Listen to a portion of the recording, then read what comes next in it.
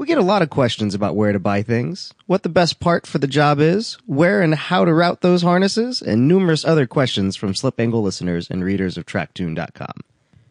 When it comes to safety gear, there are very serious questions answered.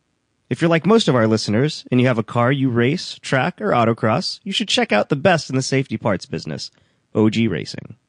OG Racing's friendly staff are incredibly well-versed in the products and the installations of the parts they sell. They can assist you in not only purchasing the safety gear for your car, but also answering questions on installing and using them correctly. Helmets, suits, shoes, nets, and other safety gear aren't all they sell and support. They also carry a huge array of trackside gear and car parts. Everything from scales and fuel cells, gauges and battery chargers, and everything else in between. OG Racing carries all the brands you're looking for great prices on, and with over 25 years in the business, OG Racing is a name you can trust to sell you top quality parts and products at a great price.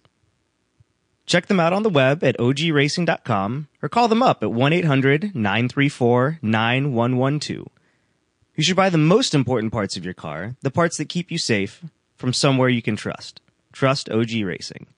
Again, that's www.ogracing.com or call 1-800-934-9112 and tell them Slip Angle sent you.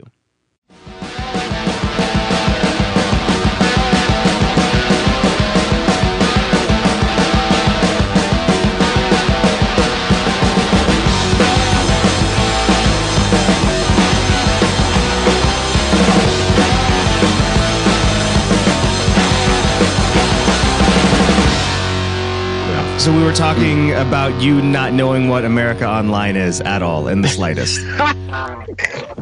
Like, we went right from hello, how are you, to, wait, you don't know what America Online is. Yeah.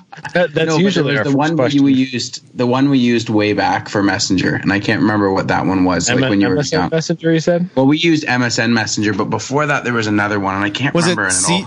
COL? Canada Online? No, it's not. Anyways, I can't remember the one before that. Stamps. But the cool thing about MSN Messenger was, because I guess Skype is Microsoft, everyone that I ever had on MSN Messenger like years ago migrated over. Yeah, it's all on Skype now. Huh, that's kind of cool. They're all bothering you right now. No one. I don't think anyone cares. So I was having a conversation with some friends last night at dinner. We went with Dan Howard and his wife that works at 949 Racing. Oh, cool. We went last night and we were talking about how we learned to type. And I was talking about how my parents bought like Mario Teaches Typing, so I learned to type there a little bit. But I really didn't learn how to type a lot until I was using the internet and interacting with people on Instant Messenger. Instant Messenger, man, taught me how to type. That was like one thing that I didn't have a lot of. I don't know. In school, I wasn't that into anything. I didn't have a lot of attention span for a lot. But I like the challenge of learning to type in school for some reason. Oh, I thought you were going to use the line from Fast and the Furious, the Jesse reference, like not being good at school, but being good at cars. Yeah, you just live your life. You live your life 2.8 miles at a time. No, I wasn't good at cars either. There was a long time where I was not good at cars. I had a Mazda MX-6, so I was definitely not good at cars. A Mazda MX-6. A what? I was just working on my roof today. A Mazda MX-6, sorry. All right. Austin, are we recording? I've been recording for the past 3 minutes. All right. So we have James Houghton from Canada on the line here. Time and Tech buddy of ours, Time and Tech Type R on Instagram. K-tuned Integra, like one of the fastest front wheel drive cars in the world. And the other day, he was down at Ice Battle with us. We were up in Wisconsin, and he was down at Ice Battle because he's from the great white North, America's hat. It's still up for me too. It's still up. And it probably is true. You're from a little south, but and we started in on Canadian words and American words like right before you left. We were going to record a podcast, and you were too tired, and we were too tired, and I had to drive to Chicago till 4 a.m. But you said something about the way I say the word roof. and now I don't know how I actually say it. You're like super self-conscious about it now. Roof. Yeah, I asked Sarah the other day. I said, we're going to record a show tomorrow night. And she was like, what? It's Sunday. And I was like, yeah, don't worry about that. Let's talk about how I say roof. So the last weekend I worked on my house. I got on top of my house and I worked on the part on the top. What would you guys call that? A roof. That's what I said. I would call that my neighbor's apartment above me. Okay, well, but when you lived in Georgia, what would you have called that thing on top of your house? The roof. Yeah, that's what I said, isn't it? No, you It said sounds rough. different when you say it, Adam. You say rough. I love it. All right. Yeah, so we have differences. So James, let's get right down to the nitty gritty. How do you listen to Slip Angle? Preferably in the bath. All right, you told You told us that when we were at Ice us. Battle. Yeah, you told this to us also. I'm laughing just thinking about it. All the listeners are lost right now. Let's walk through a typical evening with James Houghton.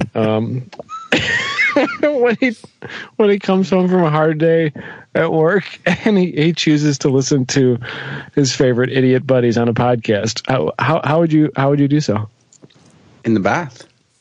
Like in the bathtub. In the bathtub.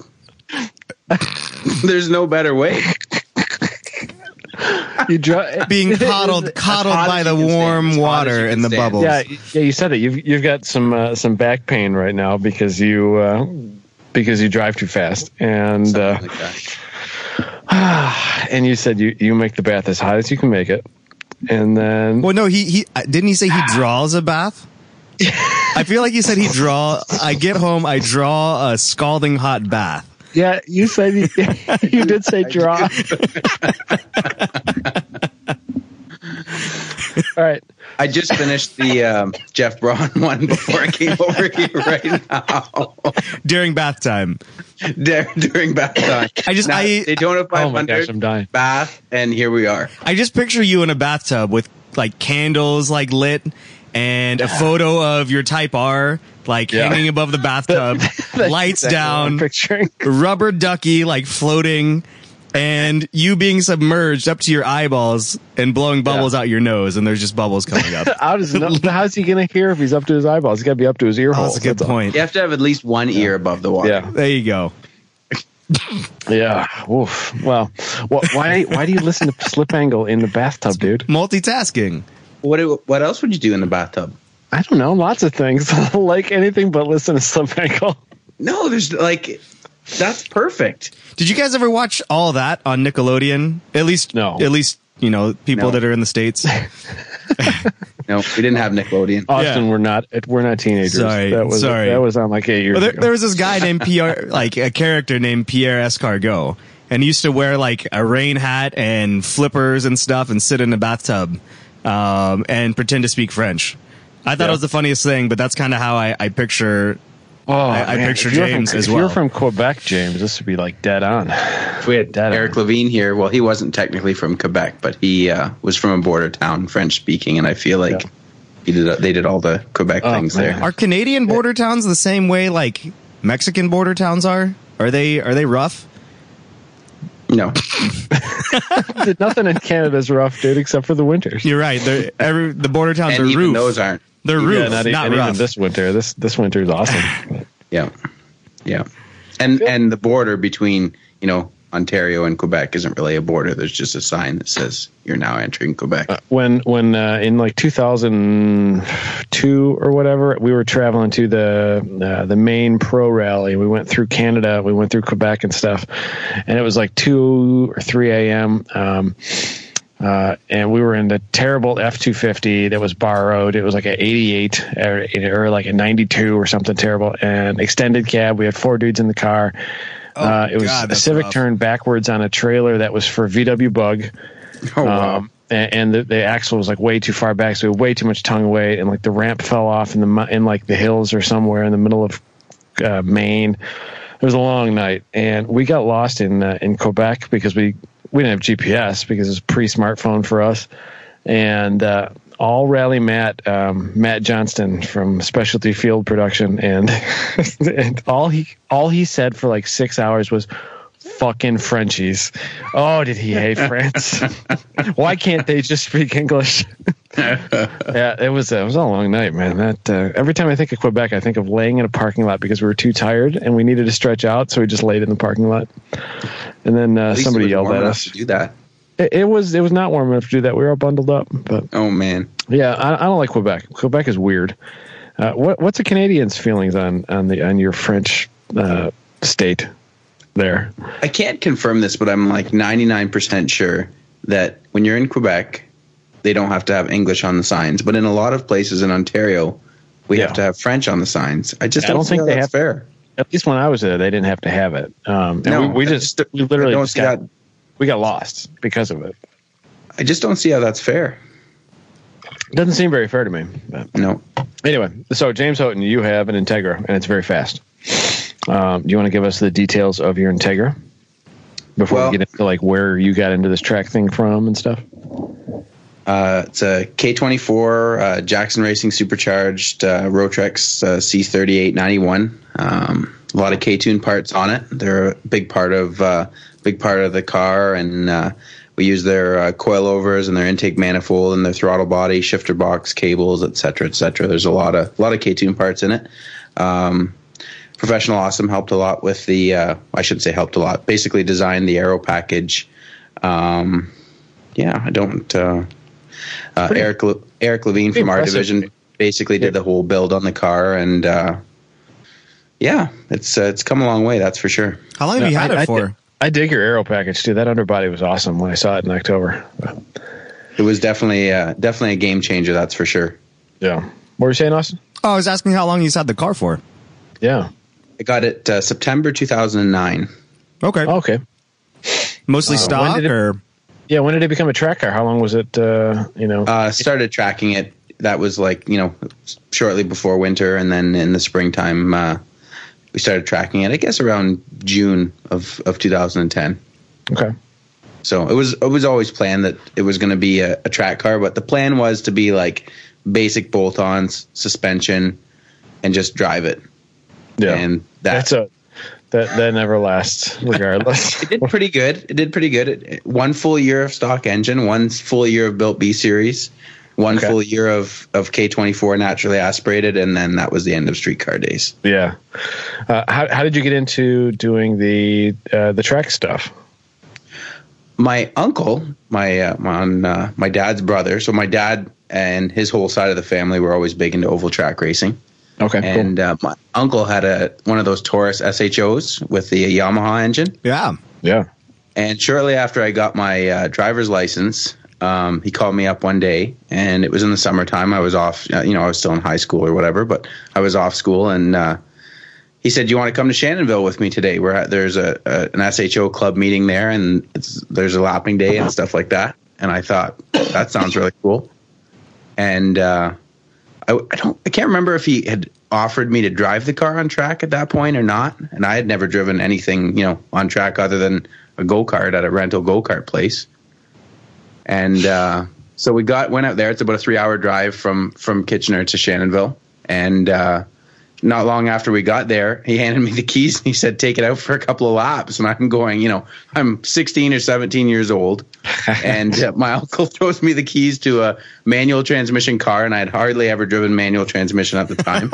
And just kind of went out there and figured it out. A lot of the Trial guys by fire, yeah, man. Yeah, a lot of the guys in the club were not super aggressive with their cars.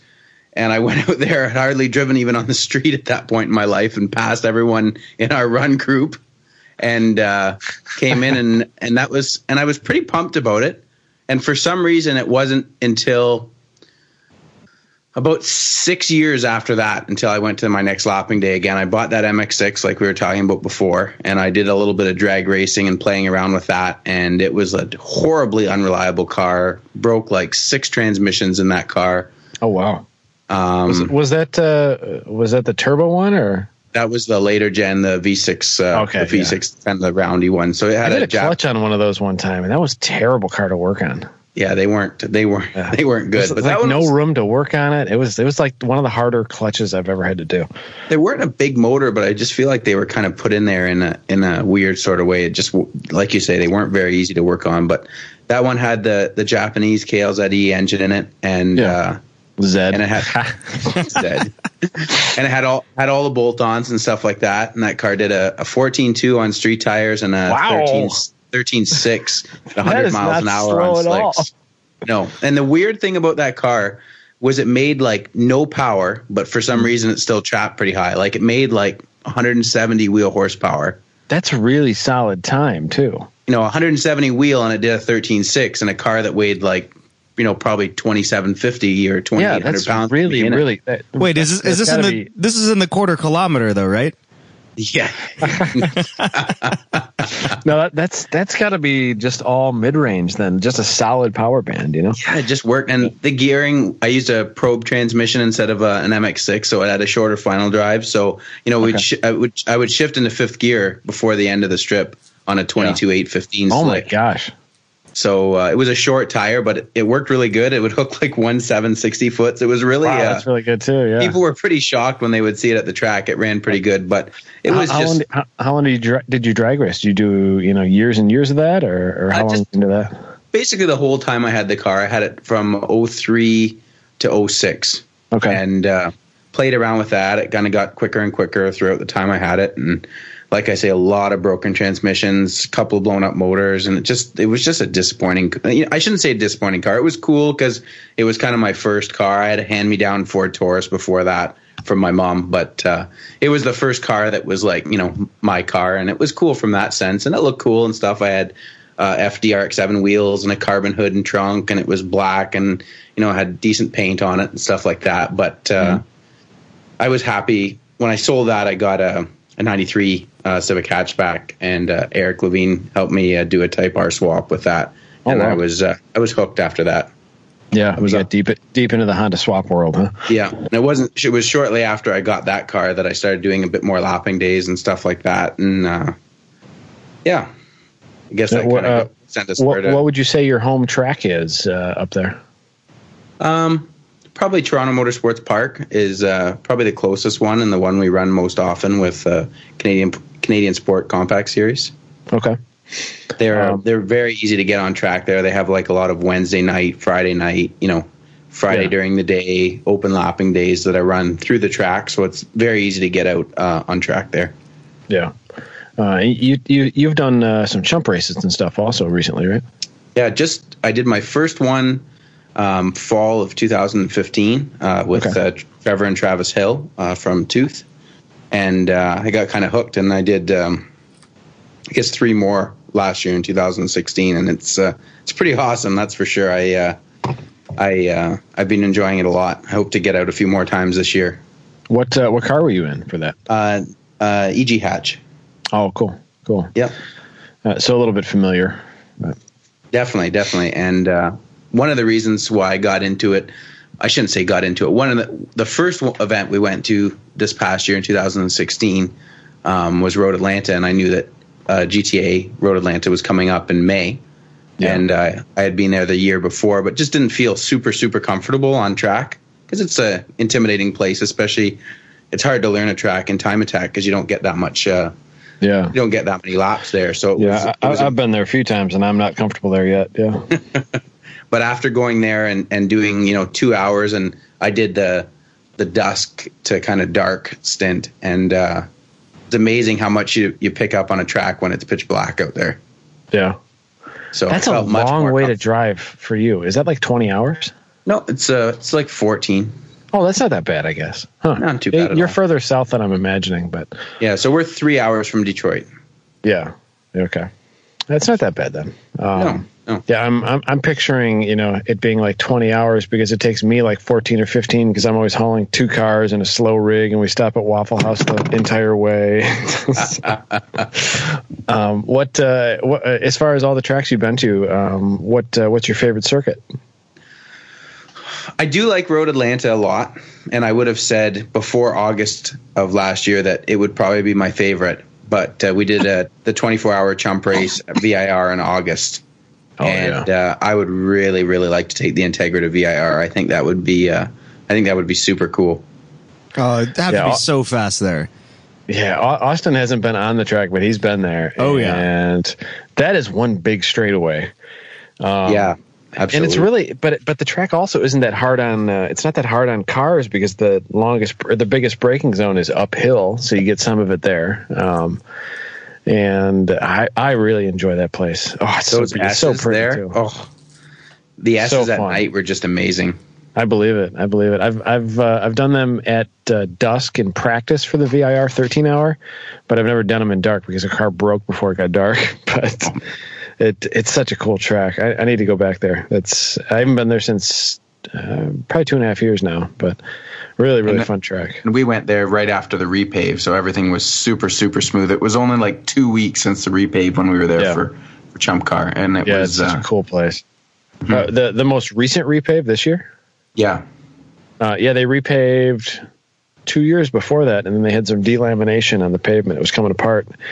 And they just repaved it again. So yeah, so we were the second group on track after the repave. Was it like super smooth, super grippy, or super smooth? It's always kind of weird with Chump cars because you're on street tires, right? It doesn't always seem. We went to Watkins Glen right after the repave too, and the group that was there the weekend before had been on slicks, and they said that it was hugely different.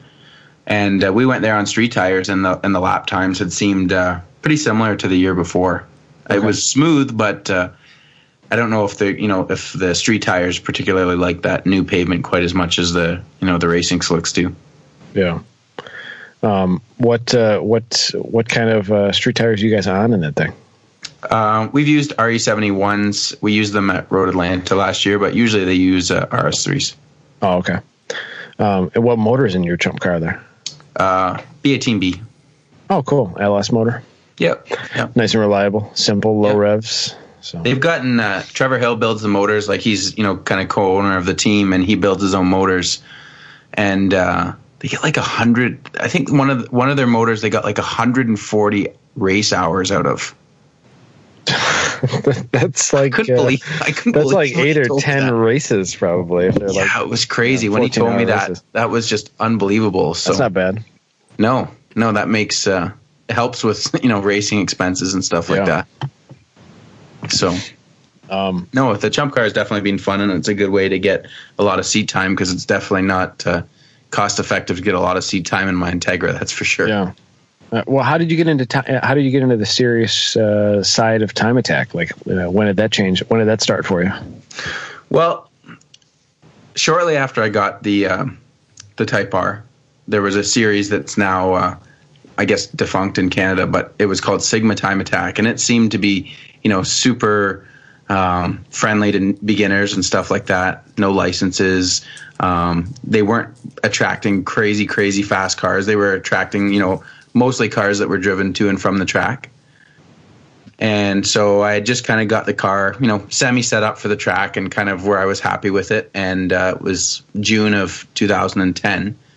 And I took the car out to that event, and I thought, oh man, it was intimidating. There was some cars there with, some Hoosier R6s, and some people were on V710s. And, there was some cars that were way more modded than mine. And so it was kind of intimidating going out on track. But they had some AIM lap timers that you got to have in your car, which was cool. They had them for every car, which was like like an AIM Solo or whatever. The one before that, the one that used its own beacon. Oh, okay. So, but it was super cool to come out, and I'd been to a few lapping days before, but you don't ever know your lap time until the end of the day. If they have that sort of thing, and if they don't, then you just go out and you're having fun, and you have no idea what your lap time will be. Interesting. So I went out to that first event and won my class, and was actually fastest overall. They had like just an A and a B, and from the B class I was faster than any of the A class cars, and I thought, this is pretty fun. I should probably try to focus on this a little bit more. So that season it stayed very, we made minor changes to spring rates and sway bars and alignment settings and stuff like that, and we got faster and faster every event. And at the end of that season, it was kind of intimidating for me to go out to CSCS still at that point, because I had seen a lot of cars were K-swapped and stuff like that. And my car was still a stock Type R motor, stock tune, everything. And so I decided at the end of the season, Sigma was over. There was still one more CSCS event, and I thought, what the heck? I'll register for that, and we'll try it out and see how I compare to those guys. And so went to the event. It was super, I shouldn't say intimidating, but there was just a lot of cars there, a lot of fast cars there and stuff like that. I went out for my practice. Everything was seeming pretty good. And at the end of the day, I won street front wheel drive there and set the record for the class. So I was kind of like, that was pretty cool. And things had just kind of snowballed from there. The motor was starting to burn crazy amounts of oil at that point. And so Eric Levine from our division, we did a kind of a semi-built motor that winter, and it made like 200 wheel horsepower, and then went out to more events the next year and got faster, and it just kind of has snowballed from there.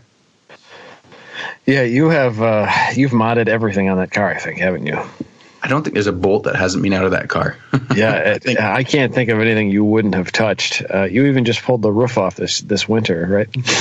Getting back to my favorite word now, roof. I love it. I don't think I say that weird. Sounds more like RUUF instead of ROOF when you say it. Yeah, like a dog. I don't know. Hey, Austin, are you still there? Yep. Oh, you're not saying much. I thought maybe we lost you and we weren't recording. I'm just listening, man. How do you say roof? Roof? Yeah. Roof. Austin, how do you say it? Roof? Roof. Like roofies. See, I have to move my lips too much to say that. Like roofies, not roughies. Roughies. Roughies. And I had actually never heard someone say it like you before, Adam, until my wife Grid says Life it the Midwest. exact same way. It must be Really? a Chicago thing. I don't know. Until Grid Life Midwest last year, and you were in the driver's meeting, and I can't remember. I think you were saying Like arms over the roof. Yeah, and you said it. I just about the driver's now meeting. I'm never going to be able to host a driver's meeting. We're just going to all be waiting for it. I'll be waiting for it, and I'm just going to crack out laughing next time. Dang it. 1 month and a bit till Mid-Ohio. Roof. Are you coming to Mid-Ohio? I'm going to try my best. Excellent. I would love to see you there. I'm thrashing in my car right now to try to get it there. So that'll be awesome. I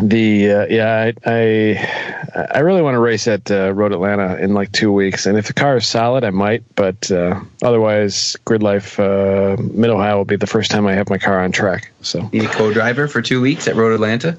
No co-drivers for this one. No, I don't think so. Unless Alan Skillicorn wants to rent it for the weekend. I don't know. I could use a few bucks. We'll see. He's expressed a lot of interest in renting it for the season, so we'll see. But yeah, I'm keeping the CRX. Not selling it. Can't sell it. Love it too much. Sell it. So keep it. I love it way too much.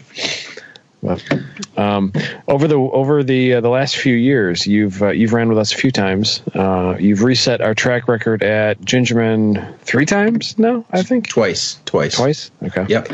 I set it at Midwest, and then Will broke it at Honda Meet, and then I rebroke it again at Special Stage. Yeah. What did you get it down to? 26, 28? No, 30.1. 30.1. I couldn't remember. I can never remember who's in the 20s. Professional Awesome did a 29.6. Okay. That's one of the fastest door slammers. I don't know if we have another one, or if there's a faster one or not. I think officially it's the fastest. So you hear some rumors of other cars going faster and stuff like that, but I think on paper that's the fastest one. All these times, especially this year, because we're going to more and more tracks, and my brain is kind of like half into the SCCA, half into Grid Life, and I think about all these lap times. I cannot keep any of them straight anymore. I really need to start having a book of who ran what. For announcing and for this podcast and all that, it just kind of blends together now. So yeah, you're only 14 seconds faster than me, which is pretty weak if you ask me. But it's a pretty different car, though. That's only half a commercial.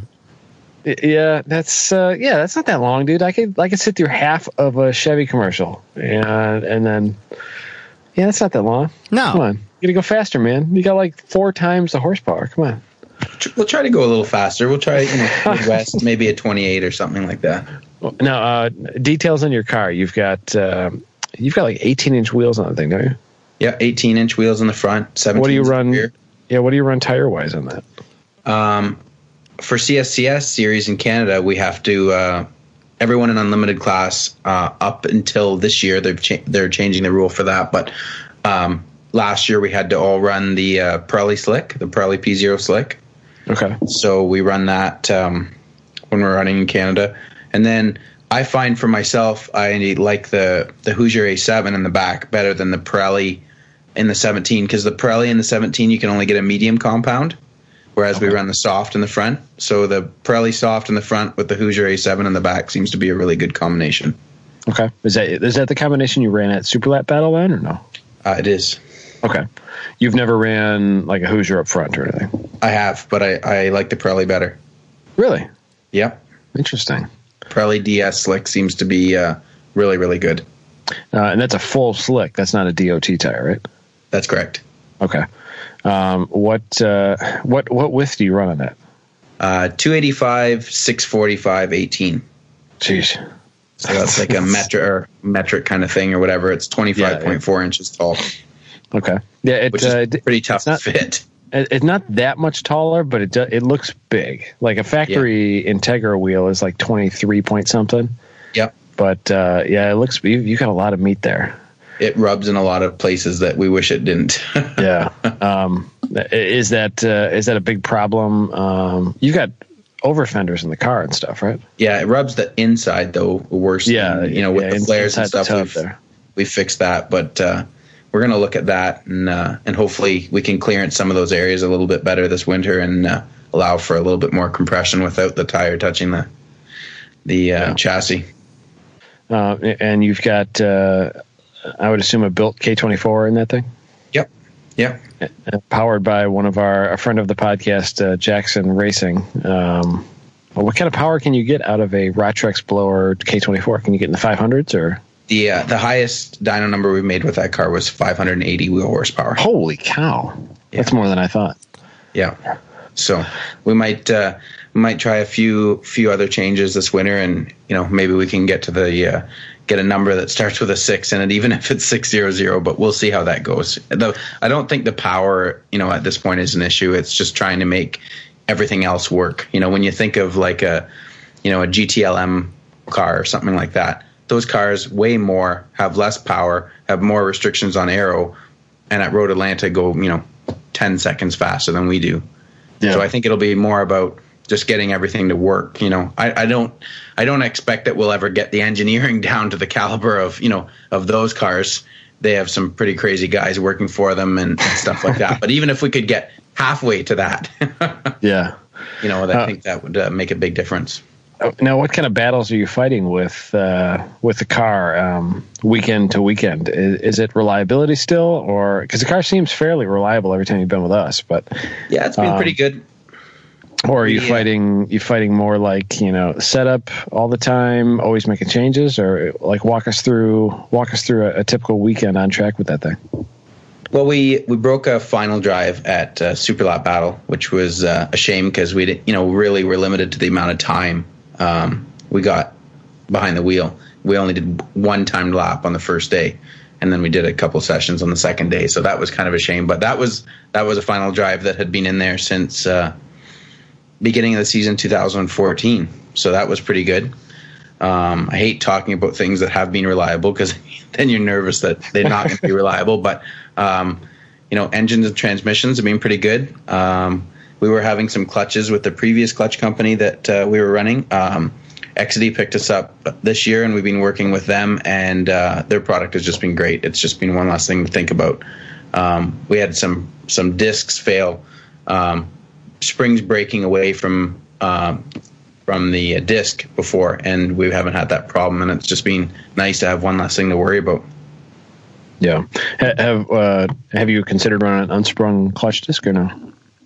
So this year we were running the XD Hyper Single last year, which was still a sprung disc, and this year we're going to go to the Hyper Twin, which is a unsprung twin plate. Okay. The problem with a sprung disc is if it's not some of those are OEM based discs, and then they, for listeners, the spring, basically the little things that capture the springs, those things can break and the spring gets all weird, and then the clutch doesn't want to engage or disengage properly, and it feels terrible. I've had it happen a few times on cars, but kind of common with especially with like OEM or like OEM plus kind of clutches. But definitely that actually happened to me at the event after Grid Life Midwest. Okay. Yeah, it does weird. It's hard, like sometimes it can be hard to diagnose, like because it'll engage fine but you can't shift, or the pedal feels the same but it doesn't, you can't shift to like third and fifth, but sometimes first and second can be okay because they it can be really annoying, and you pull it apart and then there's a broken spring because the broken springs do weird things. That was the exact problem that we were having. It was kind of there and not there, and working. Yeah, because the spring moves around. You unload the clutch, and the spring can be in the right spot, and then it's not, and it's hard to diagnose. And you think it's. I've changed a lot of hydraulic systems on cars, probably 3 or 4 times, chasing broken springs. So, but that's the trans, the K series trannies. Those things are notoriously fragile in a couple, in a few areas. What kind of problems have you had besides the broken final drive with those? So after one season of running with the supercharger, we broke the 4th gear, which is the common gear in the K series transmission to break. HPD make an upgraded 4th gear, and we put that in at the beginning of 2014, and again, it's knock on wood, it's scary to talk about it, but that's been in there for 3 seasons now. That's kind of impressive. Mm-hmm. That's a lot of stress on that thing. Yeah, there's a lot of guys breaking K-series transmissions with 200 wheel horsepower. I would imagine you'd be shredding stuff by now. But the thing is, I try to keep the amount of laps turned on track. Like if a day's working out well, everything's working good, we won't waste any time. We won't do extra laps, and we need to. When we came to special stage, we wanted to come to that event, but we were kind of semi using it as a test day for Super Lap Battle. And I don't know if you remember, we turned a few laps. We were happy with what it did, and that was it. Probably only turned 4 hot laps that day. So yeah, we were a little bummed to see that. Yeah, but it did make Austin for. And I we're up in the booth, and James comes in. He's bringing the transponder back to the top floor of the time. It's like 11 o'clock in the morning. What the heck, dude? So I'm going home. I'm kind of tired. Yeah, that's when he had a lot going on, and I was trying to talk to him, and he kind of looked around, not knowing what was going on so much. Yeah. What did you have going on there at 11 o'clock in the morning? I was just so exhausted that day. We got in at 4:30 in the morning, and then drivers meeting at 7:30 or something like that. Oh, it was brutal. Yeah, and I think at Midwest we had you on the PA. We did a little mini interview with you, and you're like severely intoxicated afterwards because you had packed it up for the day. Afterwards, you cover the mic and you're like, "I've had 7 beers. Do I sound drunk?" No, dude, you're Canadian. You're pro at this. You sound great. I'm normally not pro at all, but that day was doing okay, I guess. Yeah, it was nice and hot, and.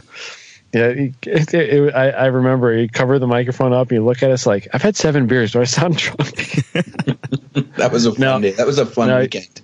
Yeah. What's your favorite event for the year last year? Is it the big long haul out to Super Lab Battle, or the party at Grid Life Midwest, or Chump Car Race, or what kind of stuff do you actually like to do the most?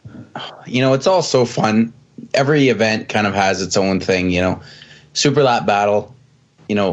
Even though we didn't win there, we were super happy with our lap time in Super Lap Battle. It always sucks. Time Attack is so based around, winning and records and everything like that. We were so close. You came in second for the record. And you also broke the previous record, as did Will All Young, who won the event for front wheel drive. But so we were both, over 2 seconds clear of the previous record that was held by Spoon Sport. So that was, super exciting. We were only 1900ths of a second or something like that off Will. So that was, we were right there. And so at the same time, that was really rewarding to go, I think we were 7th fastest time attack car of any drivetrain to ever run there or something, something around that. So, wow. That's pretty cool. But at the same point, that's a high stress event, a lot of pressure and stuff like that. Grid Life Midwest this year, especially because the car was working so well, that was just a party. It was just, that was super cool. First, reconnaissance lap of the track went 2.5 seconds clear of the previous front wheel drive record there. So that was, full party. Wait, was that your first time there? First time there. I didn't know that. I thought you came last year. No, or the year before that. 2016 was my first time there. So first lap off the trailer was like a 34 point something, and we ended up doing a 31.6. Yeah. Wow. So that was pretty cool. That was, that was reason. Maybe that's why I was so excited about James Houghton being at Grid Life, because you went so fast. Yep. And it was your handsome Canadian face. Yes, I'm sure. Got to make new friends every year. Well, you guys, it's been awesome hanging out with you at, seeing you more times than, maybe we thought we were going to see it. Yeah, the ice battle was something I didn't expect to see you at. But what was your thoughts on that? We had you. I had a few minutes of interview with you, and then Austin filmed a blog thing that's up now with a little bit more James Houghton fun. But what were your thoughts on driving around in the ice? Andy's too fast. Andy Smedgard? He's too fast. So it's not fair. I thought I might be able to give him, a bit of a run. Our kind of little bet thing was that, I was going to try to beat his first lap time of the day. There was no hope. His you did first pretty lap good, though, in the man. car was... What's that? You did really well. I mean, there was only a couple, 2 or 3 seconds difference? On the counterclockwise in the morning, it was a 1.5 seconds difference. So I was super thrilled with that. That's not bad at all, man. But in the afternoon, clockwise, he went 4 seconds faster. He was really on in the afternoon. Yeah, he went 4 seconds faster than I did. Yeah, the deal now is that he has to drive your Integra on track, right? And we had a joke about that a little bit. That's not going to happen. What if you guys swap cars? Your cars are similar paces. His Evo, which is like 500 wheel or 450 wheel, and your Integra might be fun. Might be fun. I haven't driven too many really fast track cars other than my own, so it'd be neat to get behind the wheel of something else. What have you only ever driven front wheel drive stuff? Is that your only really track car experience? You had your S2000 for a while, right? Yeah. And between the time that I had the EG hatch and the time that I bought the Type R, for a little under 2 years, I had an 07 STI, which was just the biggest mistake that I've ever made in my life. Why is that? So I bought that car and I did the stupidest thing. I was living at home at the time, could afford an expensive car.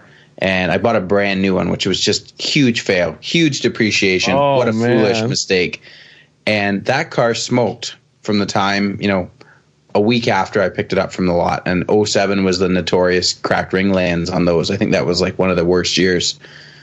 And it took them 40 something thousand kilometers to diagnose that problem. Wow. So you drove around for that many kilometers with basically broken ring lands? Yep. How many quarts of oil did that go through? See, it was really weird. So sometimes I think that the piece of the piston that was kind of broken away, it didn't go through the motor. It just kind of stayed in its spot. So sometimes it wouldn't hardly use any oil at all and would run really strong. And sometimes that car would just run like absolute crap. Wow. So they changed the turbo 3 times trying to diagnose it. It was never the problem. I kept telling them, you're taking turbos off that are mint. What's the point? And they kept on changing it. Subaru Canada, I was super, super disappointed with. They tried to accuse me of having a tune done on the car. They're like, well, it makes a pound of boost more than it's supposed to. And I'm like, guess you're not very good with your computers, are you then? it's not my deal. This is factory ECU here. The car had coilovers and a sway bar and brake pads and a muffler delete, but everything else was stock. And I had talked to the dealership, and they said that those mods were going to be fine, no problem at all. Did those mods, and then Subaru Canada accused me of changing the tune on the car, and we're trying to get out of the warranty repair when it came time that it needed a motor. Jeez. So that was just the whole experience was super disappointing. Yeah, that's got to be a nightmare, man. Yeah, how long did you have that? I had it from November 2007 until September 2009. Is that the what do they call that? The Hawkeye one? Or? That's the Hawkeye. That's the last one before they went to the wagons. I like the look of that car. I loved when that car was working good. It was a cool car. I tracked it. I drag raced it. I don't know if you guys have King of the Hill in the US, but like at the oval tracks the TV where show? they line up. Oh. It's not the animated TV show? No. At an oval track, they'll line up two cars, from a dead stop at the start finish line, race back around. First one back to the start finish line goes on, and they have kind of a, and the other cars eliminated, and they'll keep doing that until there's two left. And they keep doing that until they run out of Mustangs. You know what? Wall. I saw a video shared in like the Facebook group All Wheel Drive Army, and it's like a bone stock STI racing a lowered Honda Civic, and the Civic you can tell just isn't set up right at all. He starts turning in, and the back end slides out, and then meanwhile the Subaru just keeps going. And all the guys in All Wheel Drive Army were like, "Oh yeah, man, that's why we have all wheel drive." When clearly the Honda was just like not set up right at all, just a street car. Just a guy. Some dude like he put like race lands on the car. So it was funny to watch what like the all wheel drive guys, not the track all wheel drive guys, but just the all wheel drive guys in general were saying. That Facebook group's a mess, man, but it keeps me entertained. But it was that thing. It was I guess it was a King of the Hill. It was a King of the Hill challenge or whatever. Yeah. Yeah, so we have a half-mile track called Delaware Speedway about 1 hour to the west of us, and they have payouts sometimes, and they've paid out up to $1,000 for the win before there. Really, and they attract some serious track cars and stuff like that, really really fast cars. And so I was able to win that twice with that Subaru, both times when it was working really good, and it was just an awesome car when it worked good. But man, when that car was bad, it was really bad. When that ringland would get in an awkward spot or whatever, and it would start blowing oil through it. I'd go to the mall or go wherever, somewhere where you don't want it to look really ugly, and fire it up, and just an absolute blue cloud behind the car. but it ran pretty well, huh? But then sometimes it wouldn't smoke. That piece seemed to get in the right spot. I mean, it doesn't really make any sense. Sometimes it would have a cloud. Sometimes it wouldn't smoke at all. Like my 1.5 liter that I just pulled out of my CRX, I broke a ringland at Blackhawk at our Grid Life Blackhawk event, and I mean this thing was like pushing so much stuff out the crankcase, like it filled a catch can in like 3 laps. Wow. Did you have any problems with that or no? Didn't seem to do that too much, although when it had been really bad before they finally pulled the motor. And when they pulled the motor, I guess the intake manifold was full of oil. So I guess it was probably getting to that point. But, like I say, there was times where that car still ran really good. The factory PCV setup or crankcase setup might just be kind of decent at masking that, maybe. Maybe so. But there's so many ways to set that up. Totally engine dependent, but... Yeah, mine, I mean, it filled the engine bay with oil. It was just a freaking mess. I had a quart of oil in the catch can in like 3 laps. But that's the way my S2000 was, actually. Yeah, the S2000 loved puking oil out. Actually, I had a catch can and I had recirculated it. And that was a mistake because running like A6s, you could fill it up after literally 2 laps and then everything would just go. Yeah, it would just be smoke screen everywhere. Was that an AP1 or an AP2? It was an AP2. It was an 05. Really? Mine was an 05 too, and it never used any oil. It never smoked. It never did anything weird like that at all. So weren't driving it hard enough, man. Oh man, maybe so. I had aero and slicks. I couldn't drive it under 3/4 of a tank of fuel anymore, or else I'd get fuel starve. Oh wow. So yeah, mine was much milder than that. So maybe that was the case. So yeah, Austin was double clutching. He wasn't granny shifting like. Nope, should have been granny shifting. Yeah. The AP2s, do those have? Those aren't the ones that need the valve cover mod because of the smoke problem, are they? I think from what I've seen, it can happen in a bunch of, like, pretty much the whole range of cars. Okay. Yeah, I don't know too much about there's a couple of people that do the mod on the valve covers. Locally, there's a guy up in Wisconsin, Dustin Kinjerski, who does it. But he was at our VTech Club event. But I don't know what he actually does. But I think he puts like a baffle around where the PCV is at. Or maybe not a baffle, but it prevents. I think it prevents oil from getting out through the PCV valve, but it'll still let pressure come out. Okay. Yeah, the crankcase problems on cars are something that, like, I've spent too much time thinking and figuring this crap out on, like, every car I've ever had. And now I'm going down this B series road. Like, I've never played with B series in track cars besides, like, helping a few buddies with them. And I'm all nervous that I'm going to have to figure out the crankcase crap again. But I don't know. Every setup is different. Like, sometimes you've on the B series, you vent off the back of the block on the big black box thing, and it pukes too much oil, and you can't do that. You got to do valve covers and got to loop it so that G forces don't just puke all the oil out. And I don't know. It's another thing I got to play with. But I've always had really good luck with the Moroso pans on my B series and K series. We've always used those on all the motors, and never really had too many problems with blowing a lot of oil out or anything like that. Do you build your motors with, like, tight ring gaps, or do you know about your ring gap specs? Or I know a little bit. I think Eric does them with a loose piston to wall, but then a fairly tight ring gap. Okay, if that makes any sense.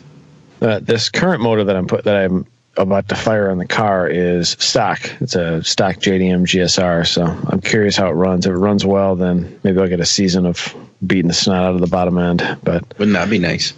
Yeah, hoping to build ahead before Indy if Alan Skillicorn takes it to Indy runoffs. But other than that, I'm going to keep the bottom end stock if it's solid. We'll see.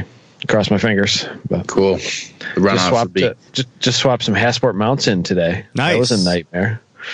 Was it that bad? I saw the picture. Those were super, super sexy. The rusty innovative mounts came out, and Hasport was nice enough to send a bunch of parts, and these things fit really nice, but it would have been like so much easier to put them in before the motor was in. It was so hard to do that back mount. It was terrible.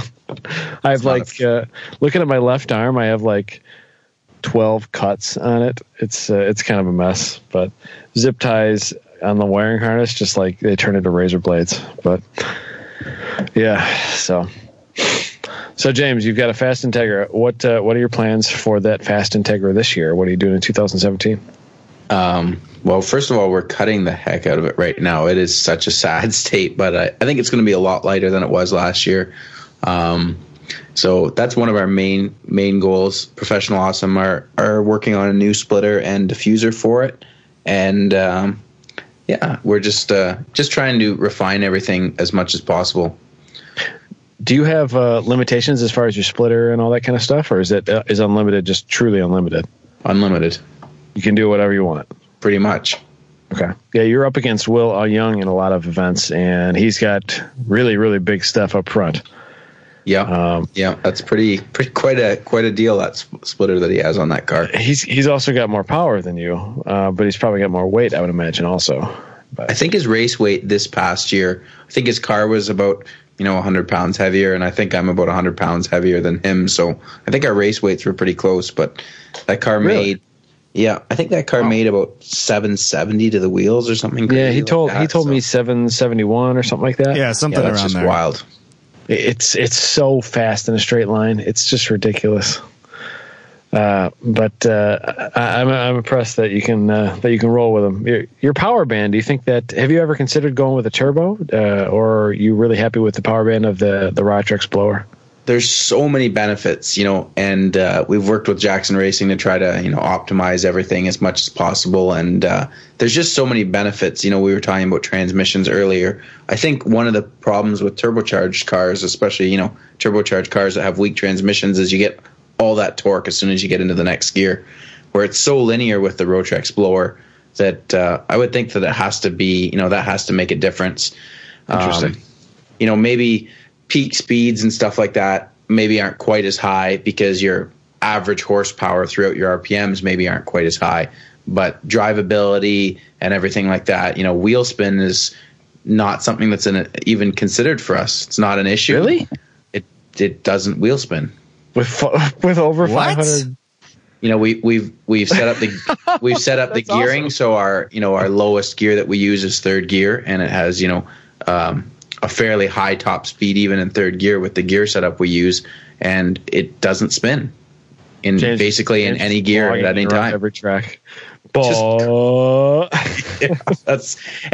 just is one less thing to worry about, one less thing to think about when you're on the track, and it's it maybe loses a little bit of peak acceleration at some tracks out of some corners, but you can really focus on steering the car, your line, and everything like that when it's not wheel spinning. That's for sure.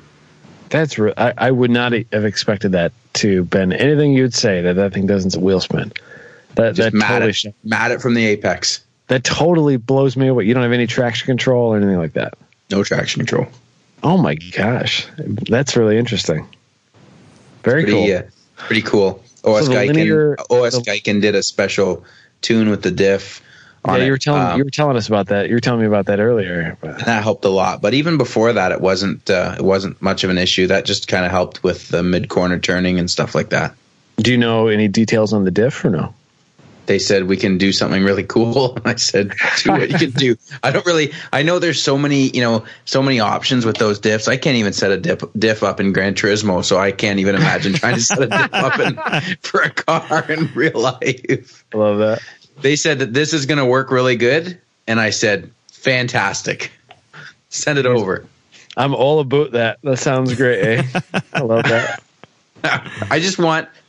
I think that the less things that you have to worry about in the car when you're trying to set a really fast lap in a car that wasn't meant to set a really fast lap, the more likely you are to set a really fast lap.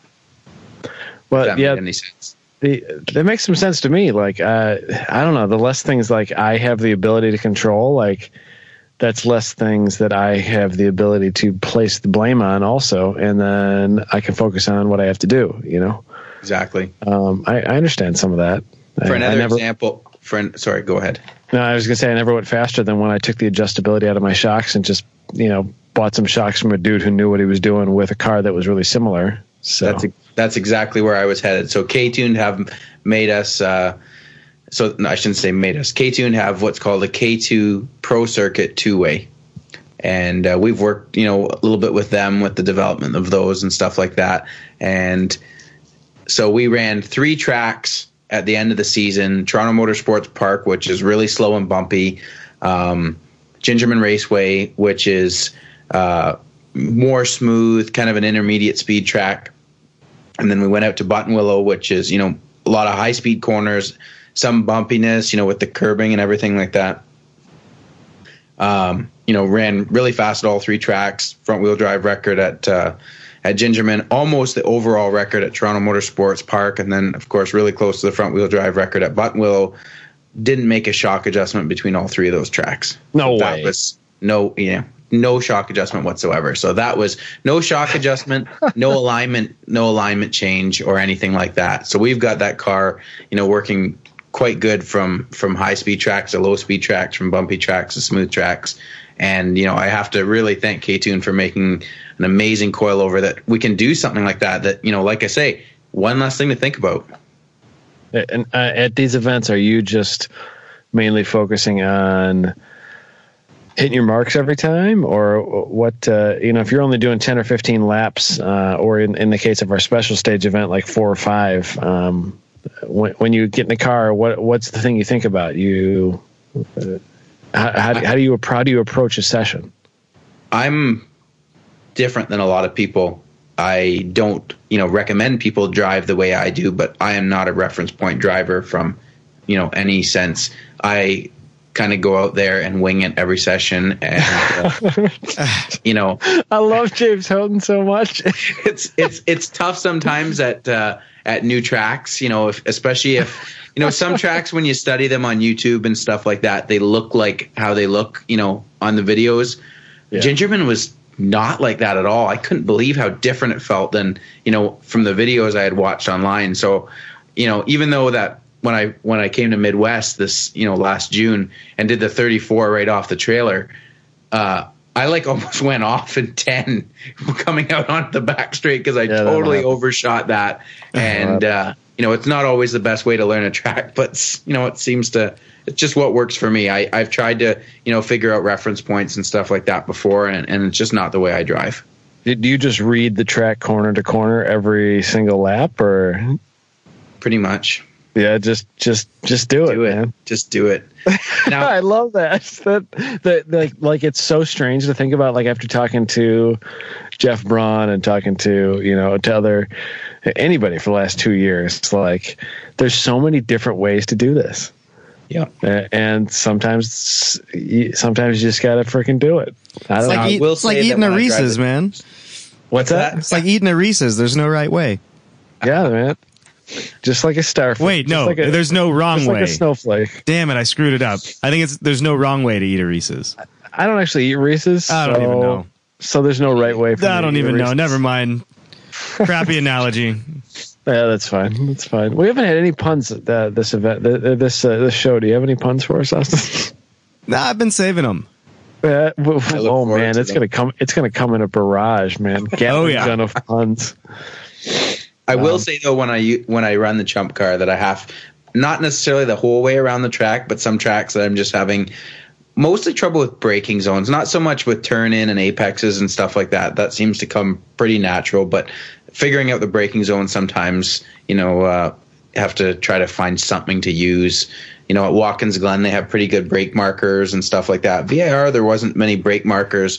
Luckily, that car had so luckily that car had an aim dash in it, and I was going off the shift light sometimes, which isn't always the best. But as long as you're in a good rhythm and getting to the spots kind of in the same spot every lap, that worked pretty good as well. But just add more downforce so you don't have to brake. We're trying to get closer to that all the time. Yeah, like Jeff Braun's dad said, just wide open throttle all the time, man. Flip that switch and go. Absolutely. That's how Chump Car has kind of jumped the shark as far as the budget goes, because all that car has an aim dash in it. Yeah, Chump Car is just racing. Racing just has unlimited gauges and $10,000 in data. Yeah, it's well, we're about an hour in, and I gotta jump out of here pretty soon. But you got a lot of sponsors to plug? Do you have your whole list of the Suncoast, Skittles, Pennzoil, all the things you got to plug? I've been so lucky with so many companies to work, that have helped us along the way. It's really, we would be doing something without the help of all the sponsors, but it definitely wouldn't be anywhere near the effort that we're doing right now. So there's definitely quite a few. Should I just list them off here? Just run them down, baby. Run them down. Our division, Eric Levine from our division, he's been integral to every part of the car. He's done engine builds, cage build, at the track every time if there's any problem. K-Tune, the title sponsor, with all the great parts and all the help. Even the owner of K-Tuned was at Superlap Battle when the transmission broke. He was, right in there with his sleeves rolled up, wrenching on the car, with us, which is, it's just huge to have a company and, an owner of the company supporting you like that right at the track. Jackson Racing with the superchargers, they, that is an integral part of the car, that's for sure. There's so many things to figure out with the with a turbocharged setup, and there's just not a lot to figure out. With the Rotrex blower on there. Wrap in Waterloo that did the wrap on the car, fantastic. Really, I think really helped us, get noticed a little bit more this year. Exity have been, integral to, like I said before, we were having problems with some of our clutches, and to have them come on board and give us something that we didn't have to worry about. AFHK parts, they've been really good helping us out with Honda parts. Stripping Technologies do all the powder coating. Evans Tuning do obviously all the ECU tuning. G-lock brakes have just been phenomenal. That's another part of the car that's just one less thing to worry about. We don't have fade. We don't seem to have any lockup issues. If you do get any lockup, it's really easy to get them unlocked. And we've been super, super thrilled with their brake pads. Drive shaft shop, we use their axles. Another part that we just don't worry about, and that's that's been a big goal of ours, is to get as many parts on the car that we don't have to think about from an event to event. Can Alignment Motorsports do our corner weighting and our alignments for us. James is so famous. He has so many sponsors. Track Life Composites make the fender cutouts, and they're working on basically fenders from scratch now. Cool. APR Performance helped us out with our previous wing. Professional Awesome Racing. Like I say before, I've done the whole aero package on the car. 4-piston cylinder heads did the cylinder head for us. Race Pack Data are helping us out with a new cluster and data logger for the car. And StopTech, I should have actually said something before when we were talking about the brake. StopTech have developed an all-new Integra Type R time attack based big brake kit for the car that we should actually have probably next week. That's going to be. You were telling us about this at Ice Battle, yeah. Yeah, so 8 pounds across, 4 pounds per side lighter than the ST40 kit that I have now of unsprung weight. Hoping to have basically the same, braking G's and basically no worries and heat because we're going to a wider. Thicker rotor as well. So really looking forward to getting that on the car. A thicker rotor, and it's 4 pounds lighter per corner. Yeah, I think they're going. Holy smokes! I think they're going to more vane area in the center with maybe a little bit less friction surface. But I'm really looking forward to getting that. Anytime you can get something that's hopefully going to work better and lighter, that's super exciting. Is that an aluminum hat and everything then? Or? I believe so, and it's their trophy caliper as well. So the caliper is actually lighter as well. Man, look at you having all these sponsors going fast. It's huge for us. If we had to do this all ourselves and have to buy everything at full retail and stuff like that, that would this car would look and sound and like my car a lot different. Well, James, we have a show made with you now, and so now that's you awesome. I really appreciate you having. You can just sit back in the bathtub. You can listen to the sultry sounds of your own Canadian voice. So it'd be weird. I might have to save that. Still can't believe that he listens to us in the bathtub. So great. It's the greatest. It's the greatest. All right, well, I got to pop off. You guys can talk about. You can talk about whatever you want to talk about. I got to run too. Yeah, we got girls and we got live. Is Jessica watching the Oscars right now? I don't know. I haven't peeked into the other room in our house. Because I got to take a shower and hang out with my wife, and I think we're probably going to watch the Oscars, but she pretty much just wants to hang out. So. Yeah. Isn't that I don't want to watch the Oscars at all. I want to talk to James Houghton about freaking 87 sponsors and bathtubs. All right, boys. Well, I'll talk to you guys soon. I'm gonna take off here. All right. Thanks, guys. Thank you very much, guys. I really appreciate you having me on. Yeah, of course. Anytime. Right, looking forward to spending some time with you at events this season. Let's do it again, man. Anytime we get hard up for a guest, we know who has microphones now. That's we can't catch them. Hard up for a guest. That sounds. We can't catch them during tub time though. Yeah, anytime we have about an hour to fill with sponsors, we could just let James plug his. Yeah. It's really cool to see how far you've came in the last few years, buddy. It's been very, very fun to get to know you and to see how fast you've gone. So really appreciate that. Anybody supporting you is supporting somebody that they should support because you're doing well. So. But, thank you very much. All right, let's congratulate James on how awesome he is and how slow I am, and I'll see you guys later. All right. Have a good night. Have a good night, guys.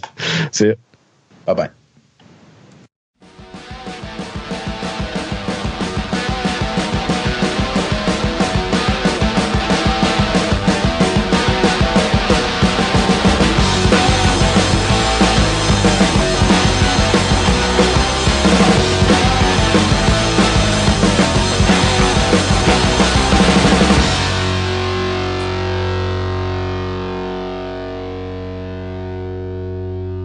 Wow.